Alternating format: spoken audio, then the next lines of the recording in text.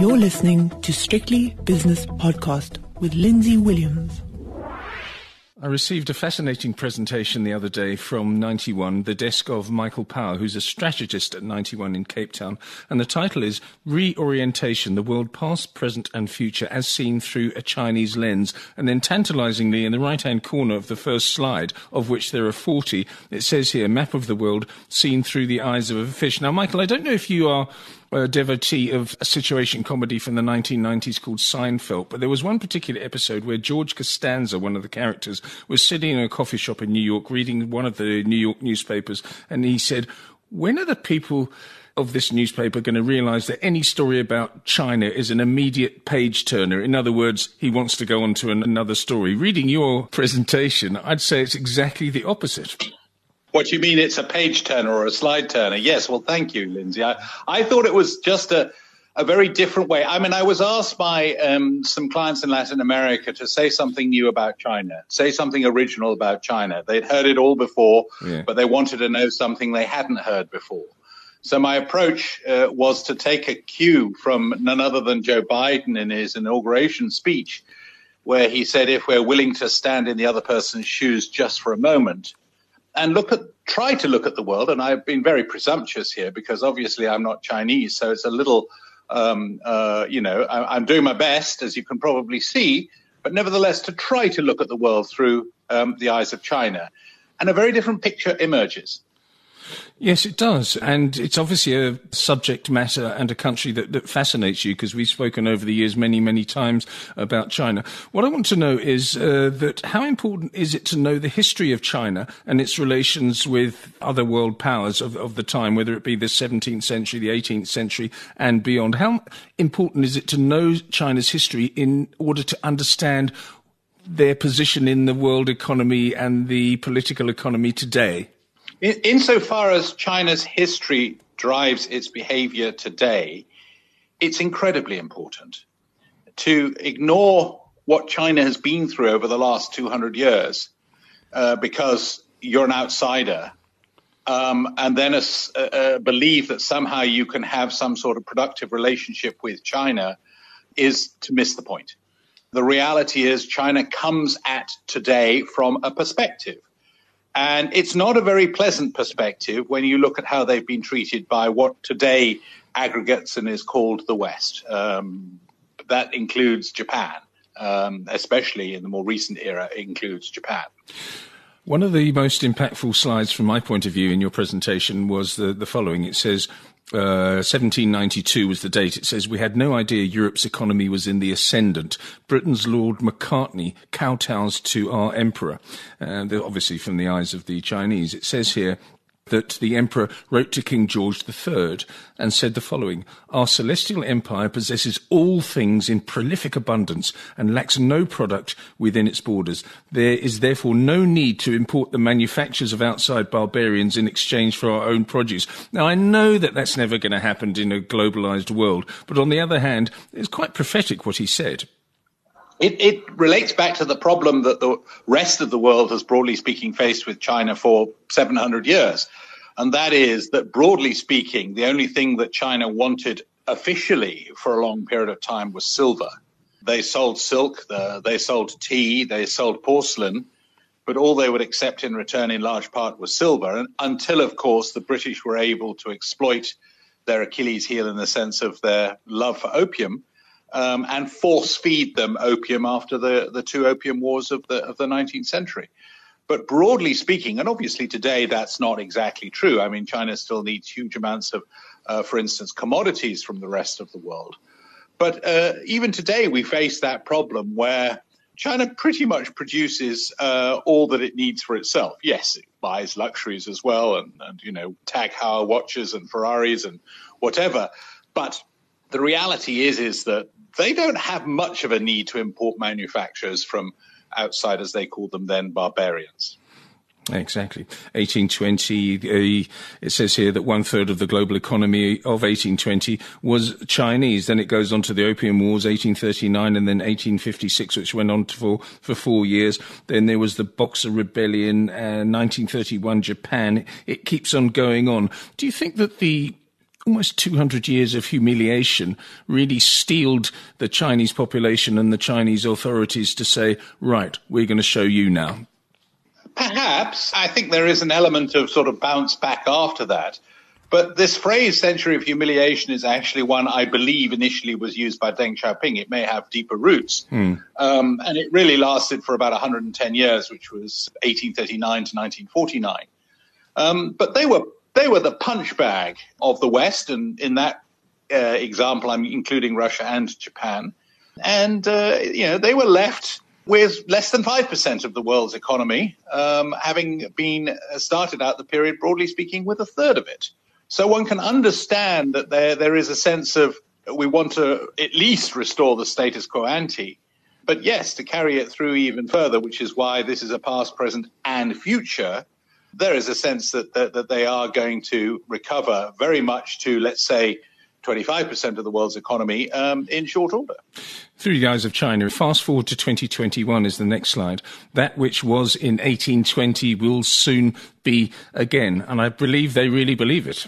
Well, look, that chart, I think, was created by McKinsey. A guy at the London School of Economics has probably been doing the underwork on that. But that chart's been seen all over the world, that the center of economic gravity has moved from somewhere between India and China in the 1820s out towards Iceland in the 1950s, and is now rapidly heading back towards northern China today. And within 10 years will probably be located somewhere in northern China. The long-term destiny of that particular line is probably somewhere in northern Laos or Cambodia. So where is our country, China, today, it says here, through the eyes of China? Key measures of our standing in today's world. Maybe pick out the cherries of this, because some of the numbers are quite staggering. I think they are. I mean, a couple of indications. 7 out of 9 of the world's largest ports are now Chinese. Shanghai is easily the largest. They're number 2 in R&D funding, and by some measures, they may soon be number 1. In terms of PPP, they're definitely number 1 in the world in R&D spending. Largest country by internet usage, 854 million to India's 560 million. Note the US. There are more users in India than there are people living in the United States. The largest producer of renewable energy, massively bigger than number 2, which is Brazil, because of all of its hydro capacity. So, aside from the usual numbers of largest population, largest urban population, third largest land area, second largest economy, these are the more sort of gritty definitions of what underlies those usual suspects that we tend to quote when we're talking about China. How we achieved our current economic status and reputation, opening up to trade, and in particular joining the World Trade Organization in 2002 remade our economy. But also I would go deeper than that and more sinister than that, and say it's not sinister, but it's opportunistic, is that they've taken advantage of the laziness of the West and also the United States xenophobia. Is that too strong a statement? Well, laziness, perhaps. I think the relative expensiveness of the West, and by that I mean the expensiveness of labor, they've been able to undermine with what everybody calls the China price. And superimposed on that, they had an ally. I don't know if it was what you might call a useful idiot, because they made a lot of money along the way in this whole process, which was the multinationals of the West, who were more than happy to set up supply chains rooted in China, source product from China, and distribute it in the West and make a huge margin along the way. I mean, over the last 20 years, China's number 1 ally has not been a country. It's been the multinationals of the West. Okay, let's have a look at the Indo-Pacific basin and how it looks to China today, because that is the new trade zone, isn't it? Of course, America shunned it under the stewardship of Donald J. Trump, but it's incredibly important. And how influential will it continue to be, Michael? Well, look, as a result of, which is why it's still important to look back on it, what happened in the 19th century, how the Europeans were obviously very active in China, but particularly now in terms of the legacy, how the US spread across the Pacific, capturing huge numbers of islands in its wake, as it were. One of the islands was indeed called Wake Island, but Hawaii, Alaska, which they bought from the Russians, Then, as an aftermath of World War II, obviously, they ended up with huge bases in Japan, in Okinawa. As a result of the Korean War, huge base in South Korea. They have good links with the likes of Singapore and Thailand. They have armament supplies agreements with Taiwan. They have a defense pact with the Philippines. And there's still outposts of British, French, and perhaps more logically Australian military strength outside of their own countries in this part of the world.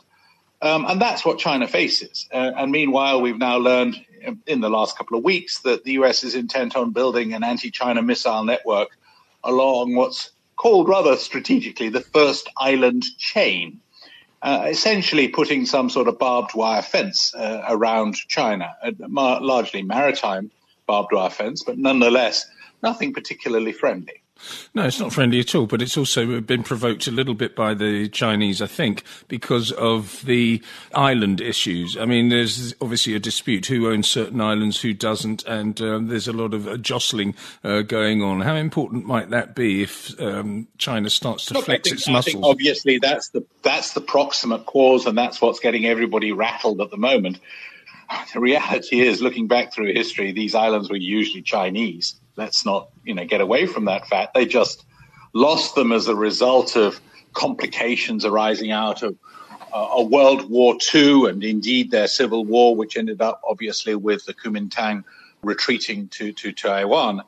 But the reality is that they have off their near shore various islands, which the Western world in particular is saying, don't you dare go there. If anyone said that to the likes of the United States or Europe, we would get a response. Well, we did get a response. When the Russians tried to put some armaments into Cuba, we know what happened. And don't forget the Falkland Islands, of course, in the 1980s. Indeed, a long way from the British homeland. Yeah, precisely. Okay, Belt and Road Initiative.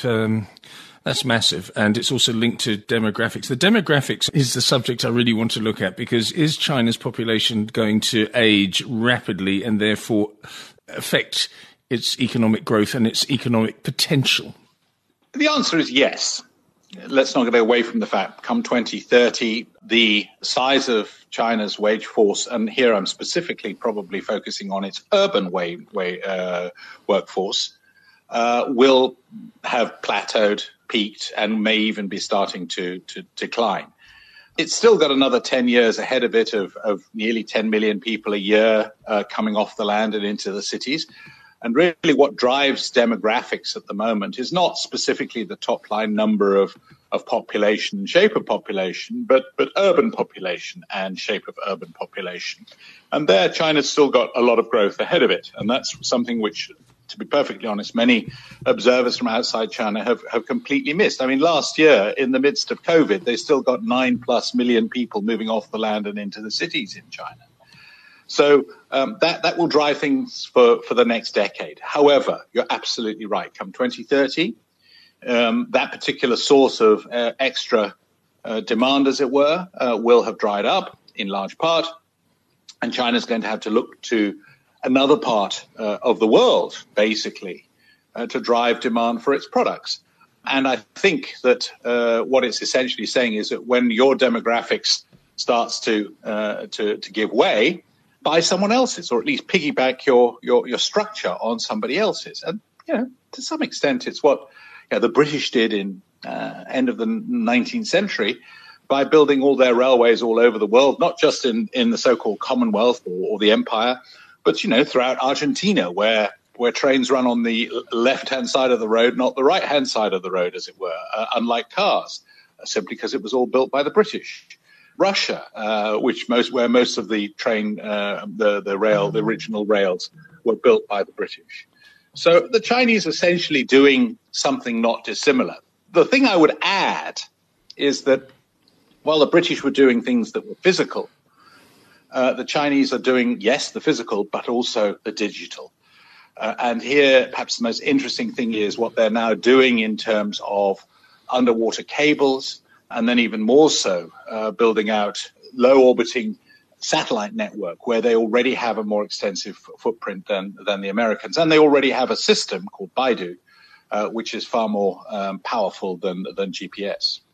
Is it unkind of me to say that BRI, which is the Belt and Road Initiative, and also the next one, which is RCEP, Regional Comprehensive Economic Partnership, is taking advantage again of the West's laziness, that's my phrase, not yours, but it's almost like conservative colonialism. That's when I look at it, I think to myself, very, very clever conservative colonialism. It's too far to push it to laziness. I mean, the RCEP has, Japan, South Korea, Australia, New Zealand, who are outposts in a sense of the West in it. So it's not purely an Eastern construct, although it might be located in the East.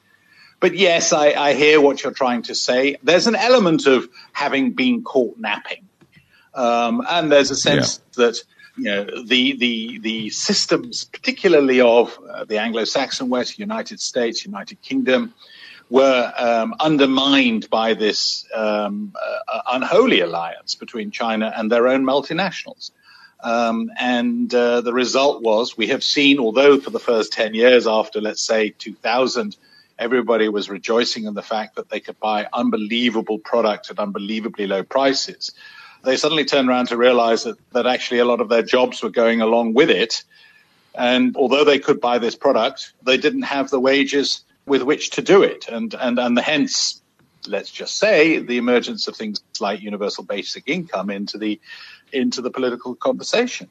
The reality is that globalization, as happened post-2000, first was seen as a boon and then turned into a bane. And it's something which now, and if you saw that incredible film or read the book Hillbilly Elegy, you realize how the heartland, in this case of America, has been eaten away. Ultimately, and yes, the Republicans, Donald Trump, had a point, but they've been eaten away by a much more efficient, much more lower cost machine that came out of Asia.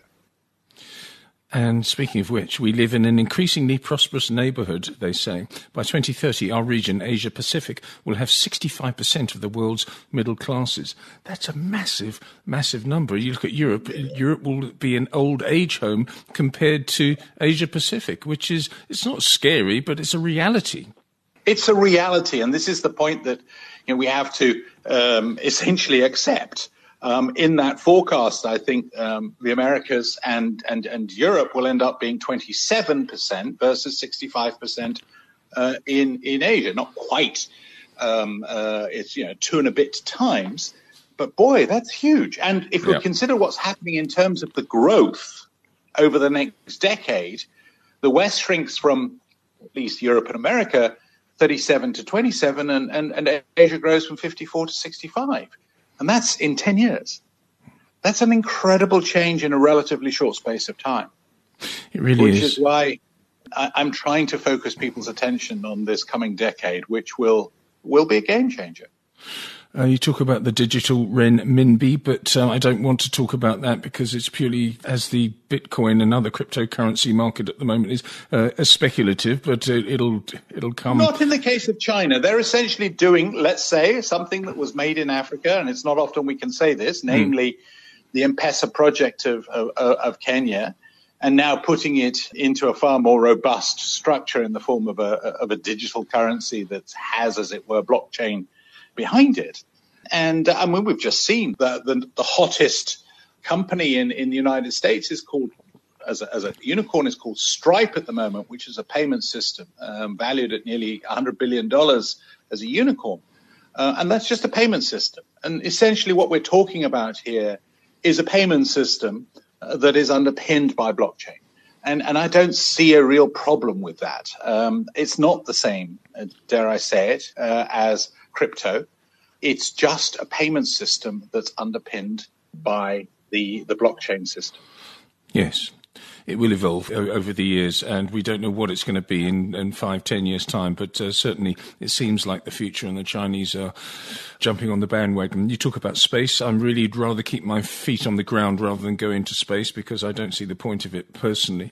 You say in one slide, which is very good indeed, back to the past or forward to the future. What's going to happen now? And also, and I want to paint a little bit of a backdrop here. the increasingly dictatorial nature of President Xi? Look, I think that one has to understand that the Chinese Communist Party has always been, to a greater or lesser degree, dictatorial, if that's the word that you want to use to describe it. Yes, please. It has always been in control. It has always been running things. And actually, and I always make this point, China didn't become communist in that sense, and state control was not something that they learned from Marx. That had been there for the entire imperial era of China. And they had a communist party that ran things. It was called their civil service, which famously had the most difficult exams in the world that you had to pass in order to get into. But they had a civil service. And that civil service today has been renamed and, yes, to some extent reconfigured into today's Communist Party. And, yes, Xi sits on the top of that. He is the leader of this structure. And my sense is that going through this particular stage of economic development and to some extent social development, but principally economic development that China has been and is going through now, having a strong leader who's basically not corrupt. You may not like every aspect of that which he practices and preaches, but corruption is not one of the things he's particularly known for.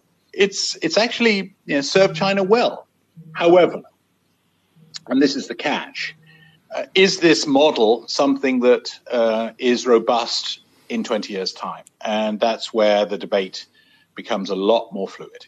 Final couple of questions, and they may be difficult to answer, and you may say with your asset management hat on, Lindsay, go and jump in the lake. But how do you reconcile yourself to the fact that the Chinese authorities have clamped down and almost removed Hong Kong's democratic constitution? That's the first thing, and in a fairly brutal way over the last couple of years. That's the first question. The second question is also the removal of a minority Muslim culture, or the essential removal of a Muslim culture within Chinese borders. And when you look at China and you say, I want to invest in this country, do you say to yourself, well, wait a second, I'm a company that has very, very strong ESG credentials, so how can I justify investing in China when these things are going on behind the scenes? You don't have to answer this if you don't want to, Michael.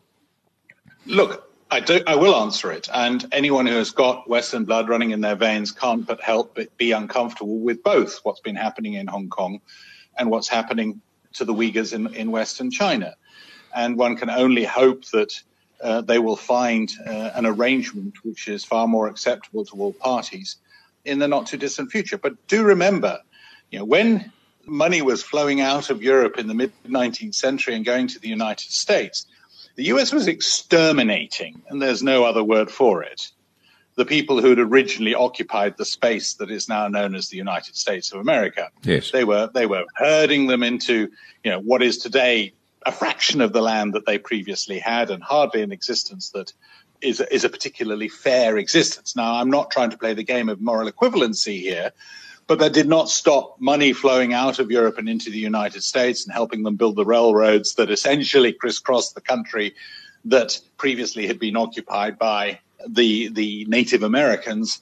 So it was a complicated world, and I don't see a lot of judgment being directed at capitalism then when they were doing that. I think we've moved on. I think ESG is an issue. I think we have to be sensitive to it. But at the same time, we also have to be sensitive to the fact that today in Hong Kong, not everyone is in agreement with the people of the more democratic vein that have been protesting in the past. In fact, I would probably suggest they're not even in a majority. And the fact is that life must go on. I don't like making compromises. I don't like having to accept that I must knuckle under and accept this as fait accompli. It's not something that goes easy with me in my Western blood.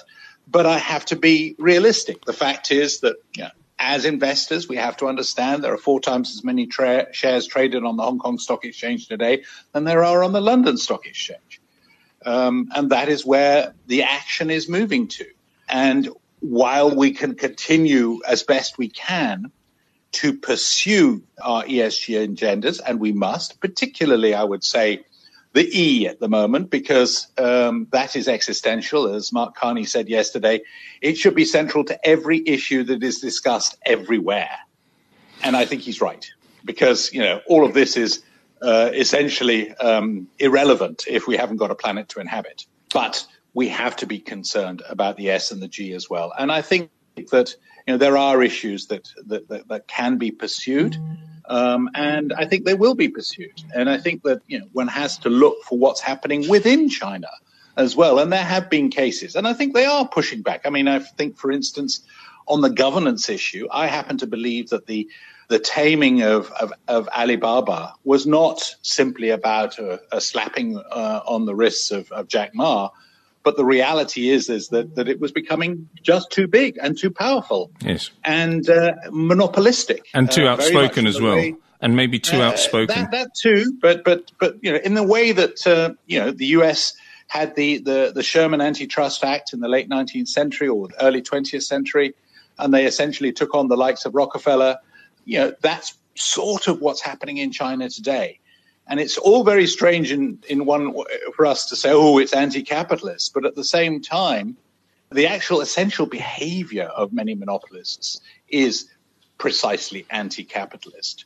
So we've got to weigh the two things together. I see that even the beloved Tencent is now potentially facing some pressure. Yes. I say beloved because in South Africa, of course, Naspers owns 32 whatever % of it is. And we have to accept that China may have an anti-monopoly agenda at the moment. That does not mean it's an anti-capitalist agenda. In fact, deep down, it probably means it's a pro-capitalist agenda. Yes, remove monopolistic practices.